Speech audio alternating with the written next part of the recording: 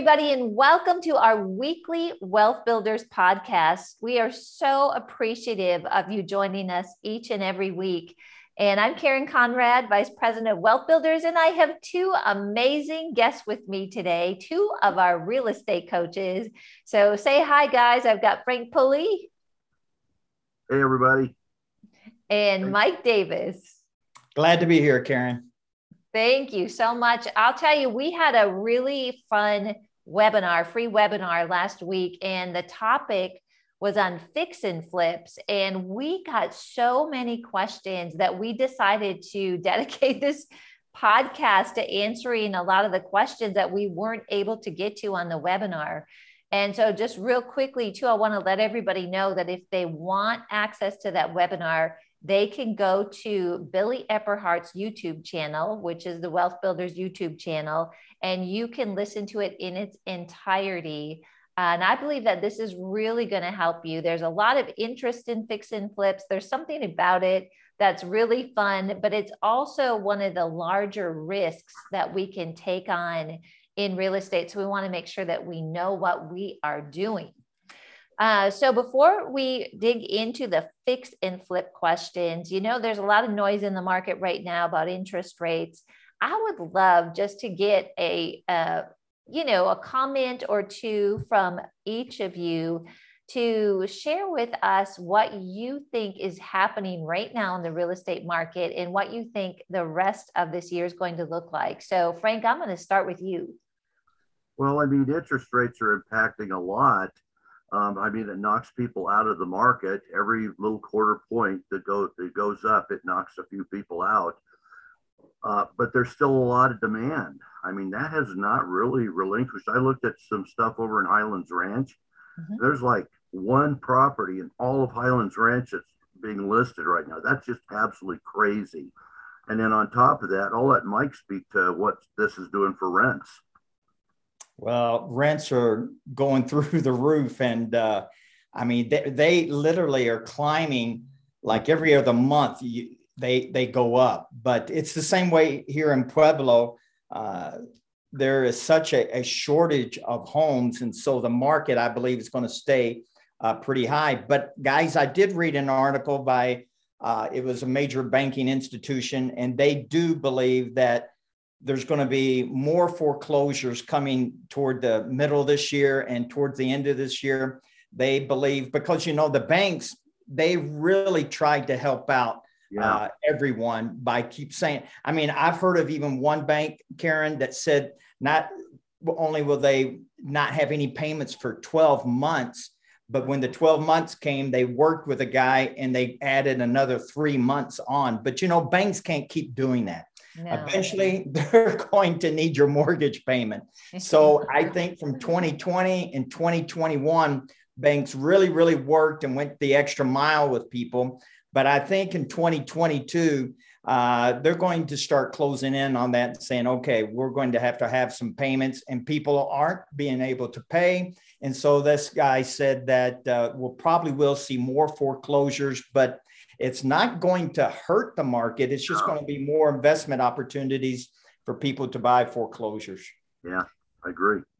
That's really great information. And with the interest rates going up, I think it is knocking out some of the investors. I personally think that it's a little bit of a knee-jerk reaction that's happened. I believe it's going to settle back down, but we don't know what's going to happen tomorrow, right? It's been a pretty turbulent year so far in many ways.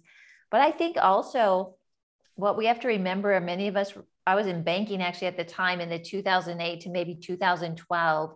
And the difference with what's happening today is that there is no supply. And back in that time, there was supply. And so I think that's a pretty big variable. But also this ties in really well with our discussion on fix and flips, because if there is a softening in the market that might be coming, or values might be going down because of some of the things we're talking about, it's really important that people know what they're doing going into a fix and flip so that they don't get themselves in a position where they're expecting or, having to count on the market continuing to increase at such a rapid pace.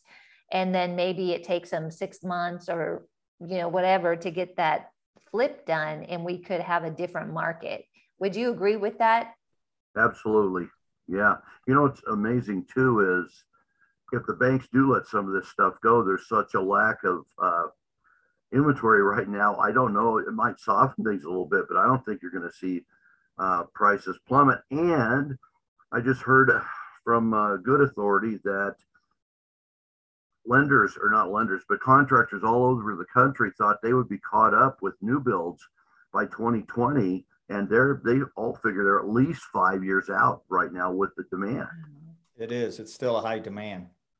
Wow. Okay. That's really great information going into this discussion. That actually gives us a lot of confidence in, that this is an opportunity that potentially people have.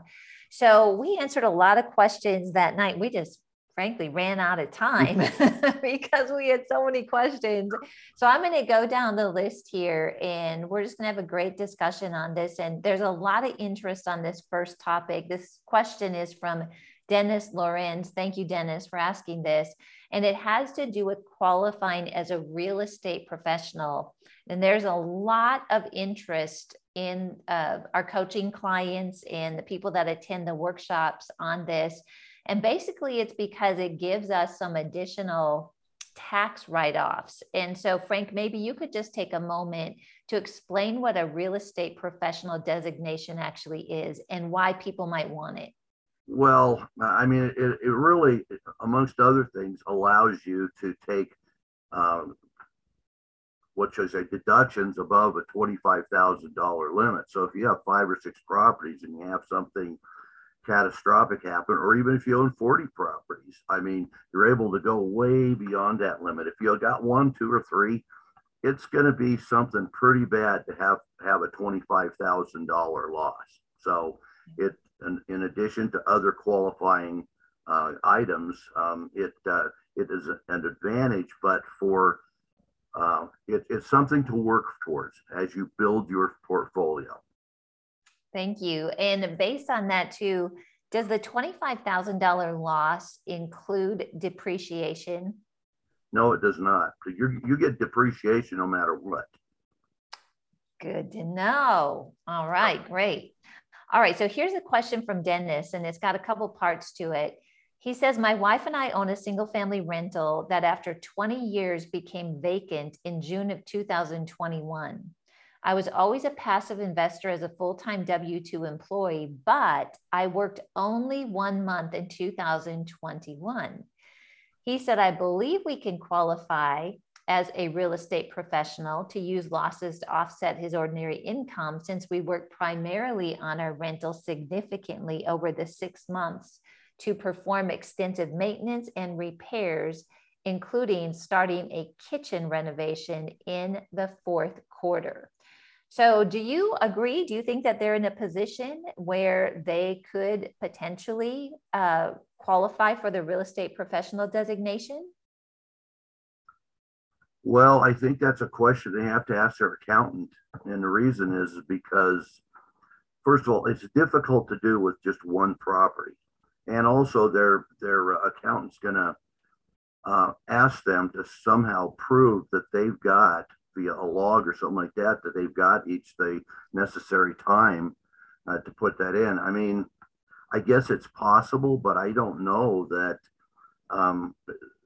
that it's probable. Yes, and by the way, yes, time driving to and from a property normally would count. And don't forget mileage. That's not a loss, but that's another deduction.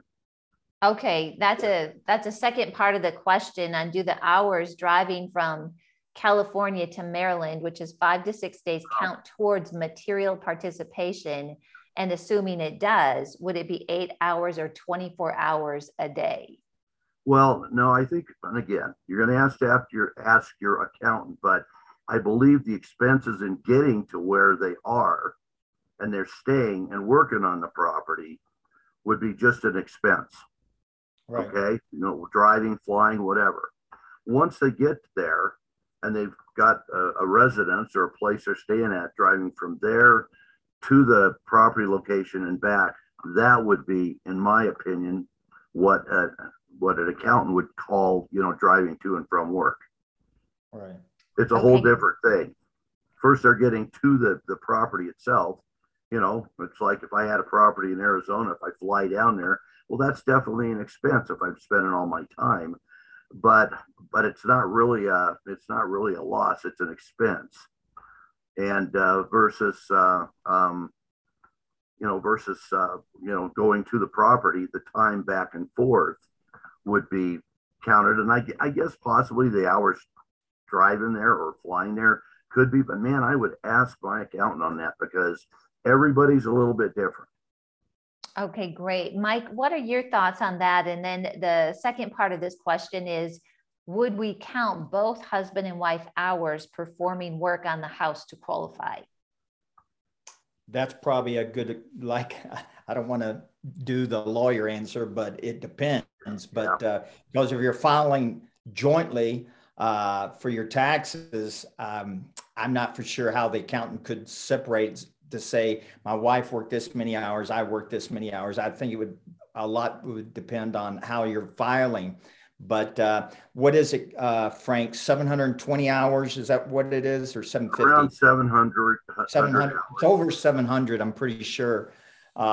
So that's a lot of hours. But I think you just would have to be careful. And what I do know, which I'm not an expert, but I think you want to be very cautious about sending up any red flags to the IRS. And I think, like Frank, only owning one home, I think that could send up a red flag, even if you said, yeah, well, I stretched it really to the max. I think an IRS agent's going to see one home and go, wait a minute, that seems almost impossible to do. And the other thing too is, what are they going to do about the next year? How are they going to put another 700 hours each in the next year? Yeah. And the following year after that, and after that. You have to have quite a few homes. I mean, you're doing a lot of fix and flips, or at least a minimum of 5 houses. But if you're doing a lot of fix and flips, you don't have to have as many. But I would think you would have to have at least 5 houses and do some fix and flips in there to qualify for over 700 hours. Yeah, I totally agree. That's really helpful. What about someone that is also a real estate agent? How does that fit into the mix of qualifying for a real estate professional? Well, and from what I know, I believe that actually, those hours count. You're in real estate. Mm-hmm. You're working in real estate. That's kind of like a person that's actually going and spending all of their time doing fix and flips, and they're doing all the work. But again, you'd probably need more than one property to do that. But yeah, from what I understand, being a realtor, and you can be there a lot of hours, counts towards that designation because you're in real estate. That's great. And I didn't mention this at the beginning, but I do want to let everybody know that we've got a real estate workshop coming up April 22nd to the 24th. And we've got a live stream option available for you right now. The in-person is sold out, but it is an intensive weekend of real estate training. And Billy talks about the real estate designation, along with a lot of other things. He'll be doing a lot of the teaching during that weekend. So if you're interested in that, I'll tell you what, I really encourage you. If you've got interest in real estate, you need to come to this event. It's so helpful. And we give you 3 weeks after the event to actually watch the live stream, because it's so much information. There's, really no way that you can just grab hold of everything that weekend and retain it. But if you're interested in that, go to wealthbuilders.org/events and get registered. And I think it will really help you. It's very valuable. And these 2 guys are going to be there as well. Yes, we will. All right. This next question is from Theo Oriaber. I hope I pronounced that correctly. And he asked this. He says, I have several parcels of land.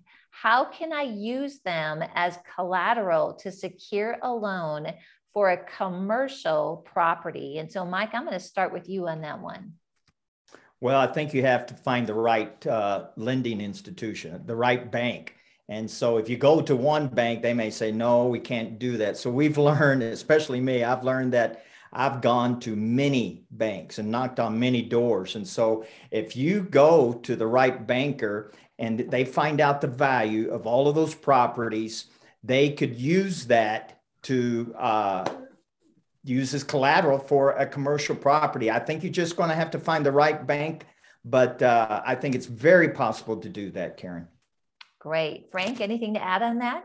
Well, yeah, some lenders will do that, and not all of the good conventional ones do, but some of the private lenders do that, and they call that process cross collateralization, and it's quite common.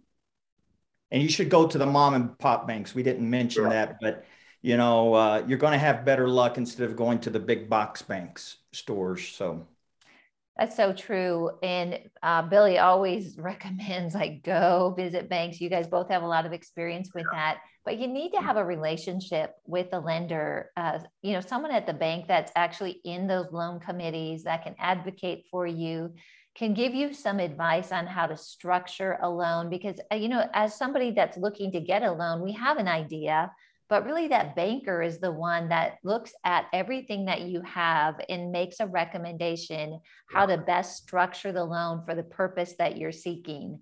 So get that relationship. We just did that actually this last week. We met with somebody that is a board of director and an owner in a local bank. He set us up with the president. We're going to go have a visit. And I think especially now in this political environment, we're big advocates for small banks, and also just when people know you and you can sit down and talk to them, it says a lot, because one of the 4 C's or 5 C's, or I've heard it taught 3 C's, is character. And so having that relationship is something that the bank is able to, a person is able to really see the type of character that you have, and it can work definitely to your advantage as a borrower. All right, this question is from Charlotte Yarbrough, and she says, how do you find good and reasonable contractors? One thing we found is that a contractor was charging an additional 15% fee for using subcontractors, really increased price. And so Mike, I'm going to start with you on this one. Well, first of all, I think you have to do your homework. When you find a contractor, the best way to find it is to ask other investors to see who they use. And then even after that, I find out a project they did that you could look at, like a deck or something outside, and look at the quality of it. But and if you're using a contractor, I mean, you would need to have everything written down. If this guy's, you know, wanting to charge 15% fee, I want to see that in writing, and you need to ask them that. Yeah, that's really good. Frank? Well, I think again, if you're a member of a local real estate investing organization or a bank that you know well, a real estate agent, those are good ways of finding those guys. Again, like I said before, I found them before by just driving areas and seeing, you know, work in progress, and went in and just talked to them. So as far as the extra 15%, believe me, that's actually, believe me, they earn that 15%. They schedule those subcontractors. They, you know, I mean, they do all the work. They get them paid. They get lien releases. It's worth it. Yeah, I think so too. I think if you've just got little things that you want done, you can have, you know, have the person come in and do the work. But if you've got any size project, or if you're new in an area, to me, it's really important you've got someone overseeing things like that. And it's generally between 10 and 20% for a general contractor. And I think your points are both so well, and you do need to do the research, get reviews, get, you know, referrals from people, check out their work. And one of the things you guys always say is do not pay them up front. No. Right? Right. All right, great. This is from Susan Brunk, and she was watching on Facebook. Hey, Susan, thanks for your question. She says they are having bidding wars in my area on homes, giving 20 to 30 more than what the seller is even asking. It seems you would be upside down when the market shifts. I know it's not what this webinar is about, she said, but my heart is set on an RV park. So starting her own, but she doesn't know the best way to start with money that her and her husband have. So this is kind of like a 2-part question. let's answer the first question. What do you guys think about people paying so much over the asking price, Frank? Well, I think depends on the market, the place, but honestly, 20 to 30 more for an investment probably not might not make sense, but for a personal home, the market is appreciating so darn fast. Probably 6 months or a year from now, that's going to be under the value of the property. So you just have to watch it. But I think that if you don't go too crazy and still make a good bid, a little over the asking price, I think you're going to be okay in most areas. But once again, that doesn't really apply to investment properties. That's a whole different thing. All right, great. Mike? Well, I think the bottom line is the formulas and the numbers that we teach people, no matter what they're asking. This is our safety net. This is our borders, that if the numbers work, then it doesn't matter if it's $20,000 over. If your numbers work at 20,000, go for it. But that's what we is our protection, Karen, is the formulas and the numbers. And then we're not so concerned about how much this is or how much that is. Does it fit in your formulas? Then you're safe. Yeah, that's really good. I really appreciate how we have put together, Billy and Becky have set the standard for the criteria, and that protection is the cash flow. And then rental rates go up in a market, oftentimes if values go down. So it's just such a great hedge. And again, you're going to learn all more about this at the real estate workshop. So a lot of great details like this. Thank you. Let's just touch on the second half of Susan's question. She is wondering about buying an RV park. She really has her heart set on that. So how could someone start with even looking into a purchase for an RV park, Frank? Well, I mean, they are for sale. I don't think you want to build one. I mean, seriously, right now, even for a small one, you're talking millions of dollars because you've got to have electrical, sewer, and Lord knows what else there to get that thing going. But buying an existing one is not uncommon. You can make really good money on those. They do take a little maintenance, but I would Google those and just find out RV parks for sale, because at any given moment in time, there are RV parks that are available for sale. Great. Mike? Well, I've read, I'm a camper, so I go to, well, so is Frank. We go to RV parks and camp and things like that. And so in 2020 and 2021, Frank, you probably found this out. You talk about tight. I mean, before that, you wouldn't have to make a reservation except for a couple of days or a week before. In 2020 and 2021, if you didn't make a reservation 3 or 4, 5, 6 months out, you're not going to be camping. And so I heard of one in Southern Colorado that was like he bought it for like 3 million or whatever. And during that time, 2021, he doubled his money. He had it for like 7 or 8 years and he made $3 million off of it. So there is, just like everything else, I think the world and investors have found out that, you know what? RV parks are very valuable. And so boom, just like houses, they really escalated in value. But I think you have to do your homework, and just like the same way with the investing in houses is that, does it cash flow? That's the bottom line. If it cash flows, then you need to look into it. Wow, that's very helpful. Great. Also, I think you had mentioned, I can't remember which one of you had said this, but you also have to pay attention to any legislature choices. Like Colorado made a change with RV parks, and so people were selling them, right? But there was a reason. Yes, there was. Yes.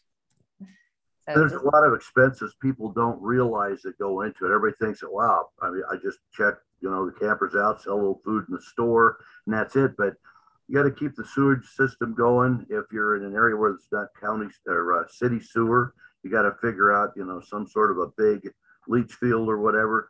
I guess trees are also a major expense in an RV park. If you want a really good looking one, you have a lot of trees in there, but they can, trees grow and they need to be trimmed. And if you got 100 trees, that is a major expense. Great. Thank you.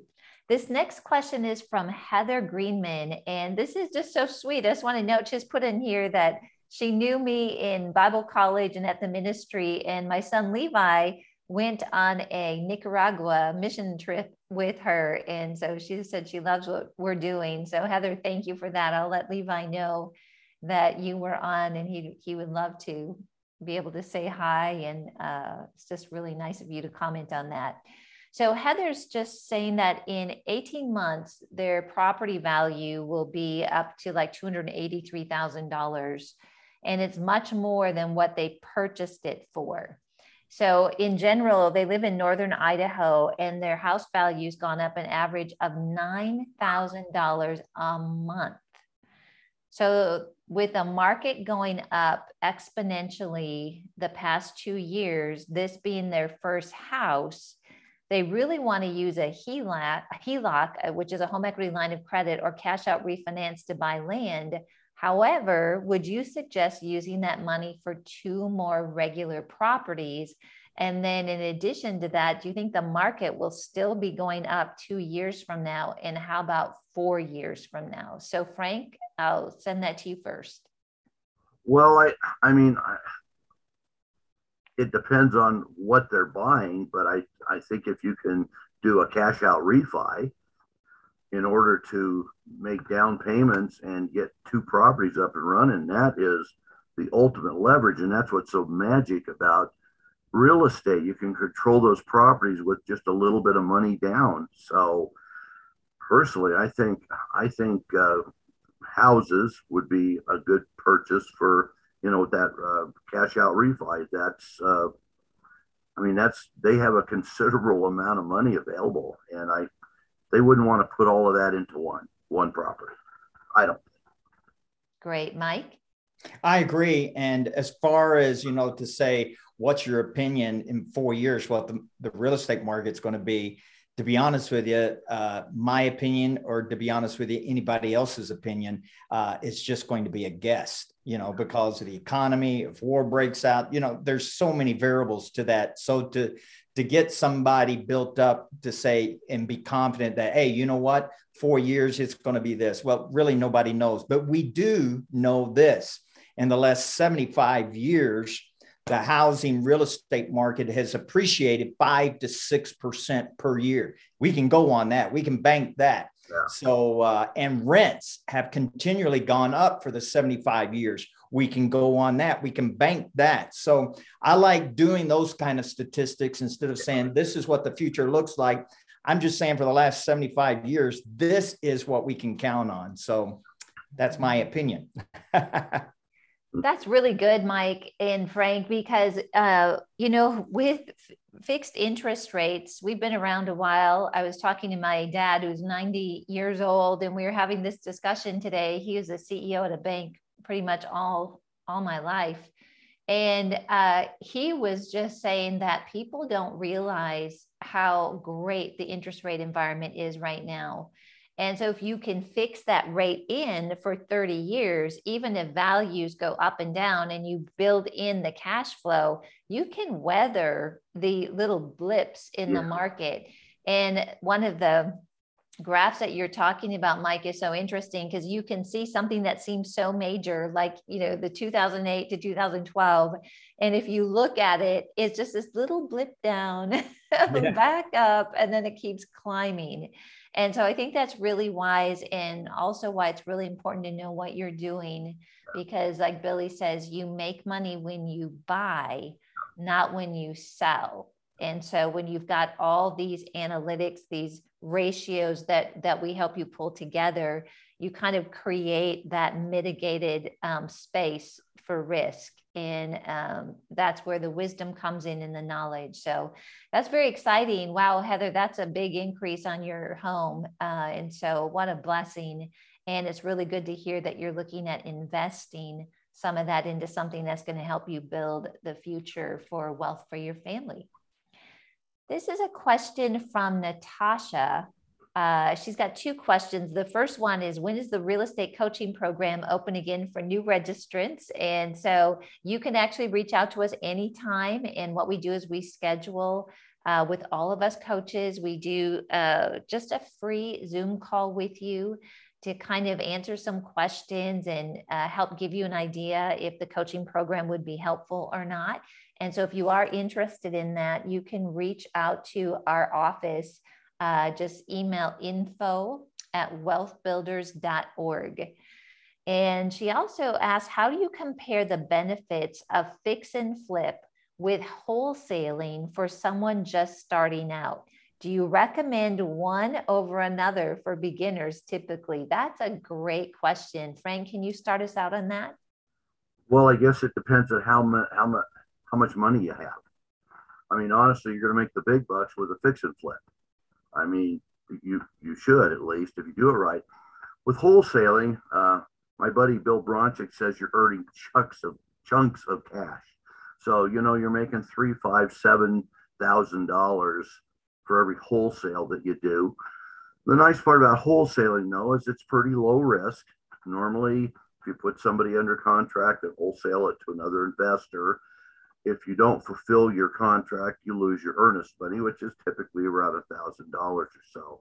If you really screw up on a fix and flip, the rewards are bigger, but so is the risk. But once again, with good education and good backing, and I'm just going to put a plug in there, good mentoring, you can do fix and flips and make some really good money. That's great, Mike.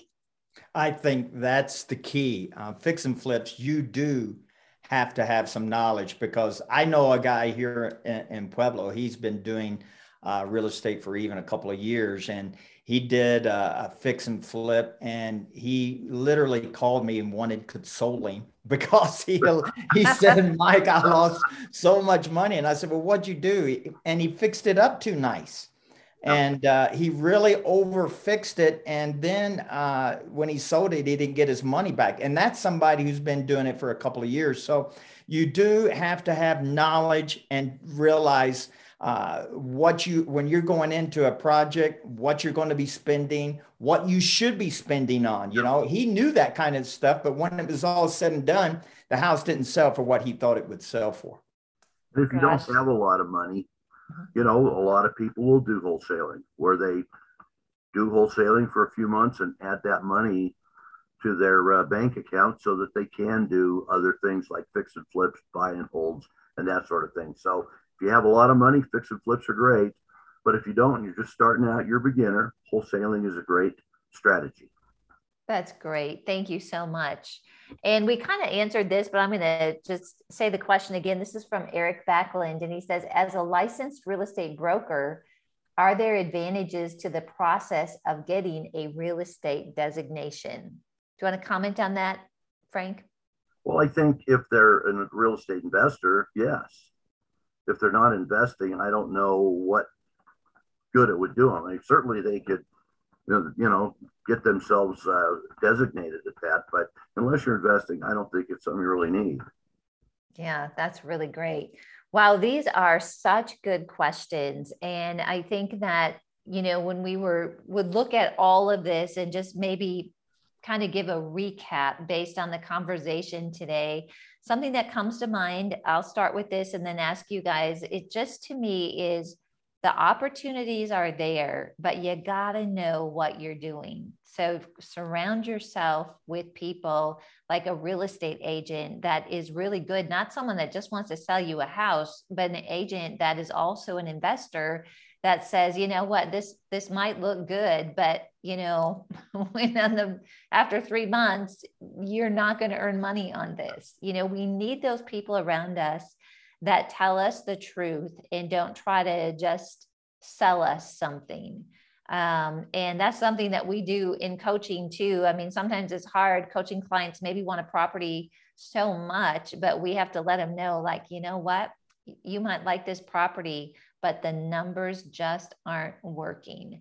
Frank, what would you, just in recap, what would you like to tell people today? Well, as you said, Karen, there's a lot of opportunities. Honestly, believe it or not, you can make, if you know what you're doing, you can make money in a down market or an up market. People have done that all throughout history, and especially the last 30 years. People have made, well, actually 40 or 50 years. in the 70s and 80s, there were 15% interest rates on homes, believe it or not. And people still made money in those kinds of arenas. Awesome. Mike?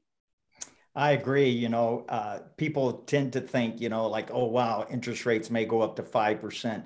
My mom's house when I was a kid was 7.5% interest. And when I first bought my house in the 80s, like Frank was talking about, I said, oh, 7.5%. I was like, I think it was between 15 and 16%, Frank, interest rate. And I think, I was just a young whippersnapper, but I thought, man, interest rates will never be that low again, And here we are. I did a loan for 2.75, and you think, dear Lord, that's cheap money. But I think, they creep up to 5%, and you hear people talking like, oh my goodness. And I'm thinking, really? 5% is still cheap money for a loan for 30 years. It really is. So cost of doing business. Yes, it is. The cost of doing business. That's a great line, Frank.